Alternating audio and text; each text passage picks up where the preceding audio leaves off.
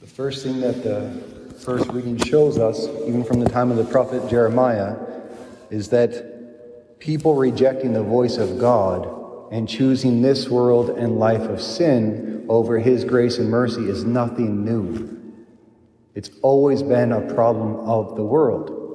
The rejection of the voice of God, the rejection of the prophets, the rejection of the commandments.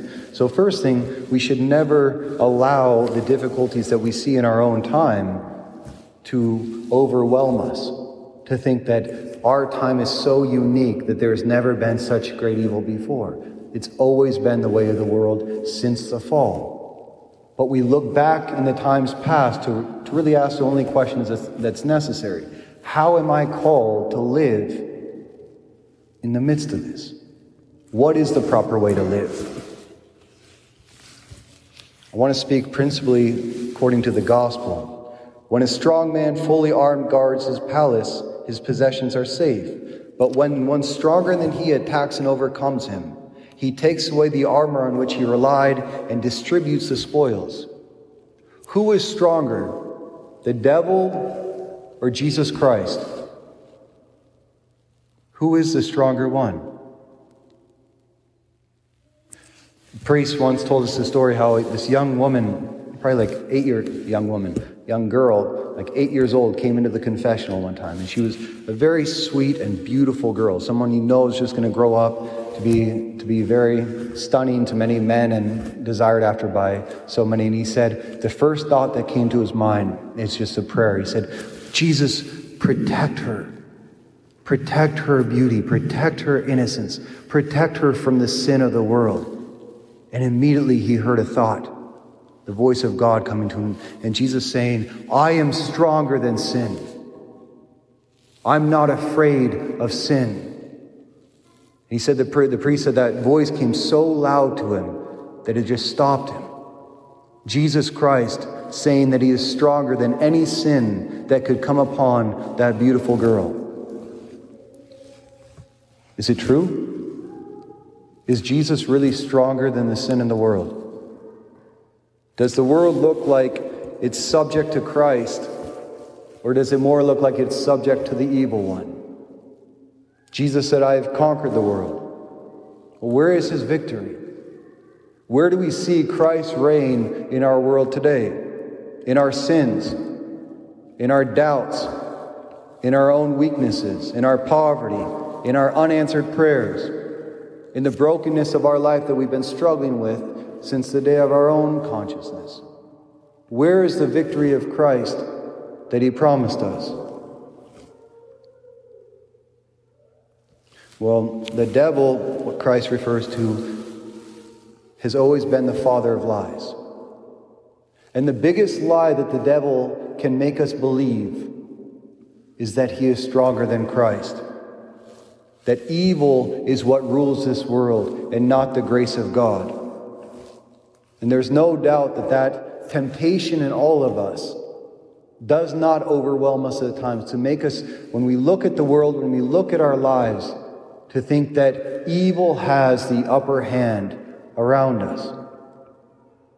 Pope Benedict once wrote, quoting St. Cyril in his book, Jesus of Nazareth, when Jesus Christ went down into the waters of his baptism, he bound the strong man. Throughout all its history, the world is powerless to defeat the strong man Satan. He is overcome and bound by one yet stronger, who because of his equality with God can take upon himself all the sins of the world. That Jesus Christ, when he descended in this world, truly bound Satan. But it's hard to believe that at times, because evil is so loud and it's so pompous, and suffering in our life always has the seeming victory. It's like if you get 10 compliments on your dress or what you said one day or on a speech you gave, and you get one criticism, what's louder to stay with you? It's the criticism. We're just naturally drawn to see that. And so it is in our world. It's so much easier to see the evil and believe the lie that the devil is stronger in the midst of evil than that of grace. But what is the secret to seeing as Christ himself saw?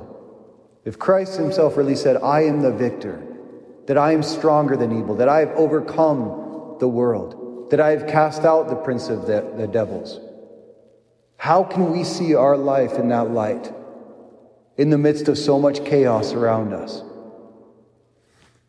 The only answer is faith.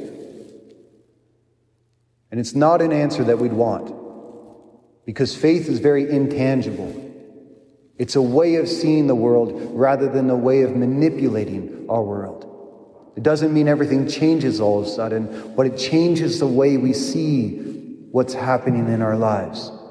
The very things that we would call weaknesses and poverty and suffering and doubts. It changes our perception of that very reality. Faith opens our eyes to see the world as Christ himself sees it. When Jesus Christ hung upon that cross, the world only saw weakness. The world only saw sin overcoming the light. And yet we, by faith, perceive God saving us in that very place to bring us redemption. In every single Mass we come to, the Holy Eucharist, God becoming truly body, blood, soul, and divinity, present with us right here. Does the world see that as strength? Does the world see that as power, as the strong one coming to overcome the evil in this world and evil in our lives? No, it's weakness. It's passivity. It's the quietness of God that scandalizes us over and over again.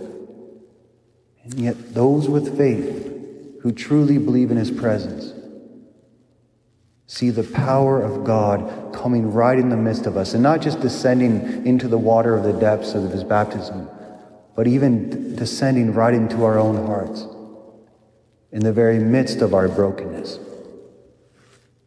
Faith is the only way that we can truly see our life, our sufferings, the good and the bad, the grace and the sin, in the light of God, in such a way that it becomes stronger.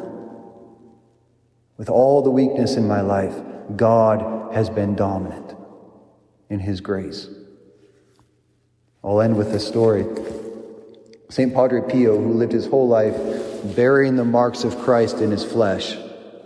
I think it would be hard to doubt the existence of God when you bear the stigmata. Every time he'd celebrate the Mass, he'd go into ecstasy. He fought physically the demonic powers in this world, and he could read souls to know their state of grace. And yet when he was asked, why does God allow so much suffering and evil in this world? He had this very simple answer to give. He said, imagine a child who's sitting below his mother, who's putting this tapestry together. And he's underneath, and he's looking up, and all he sees is all these different colors mingling and twisted together. And he says, Mother, what are you doing? That looks so ugly and disorganized and chaotic. And yet when she turns it around, he can see the incredible image that she was creating right before his eyes. On this side of earth, all we see is the backside of God's tapestry. When we die, we will see the full creation in all its glory and how Christ is the victor over everything. And for now, we live in faith that even though all I see is the chaos, I know, Lord, that through it all, you are painting the most wonderful image of our redemption.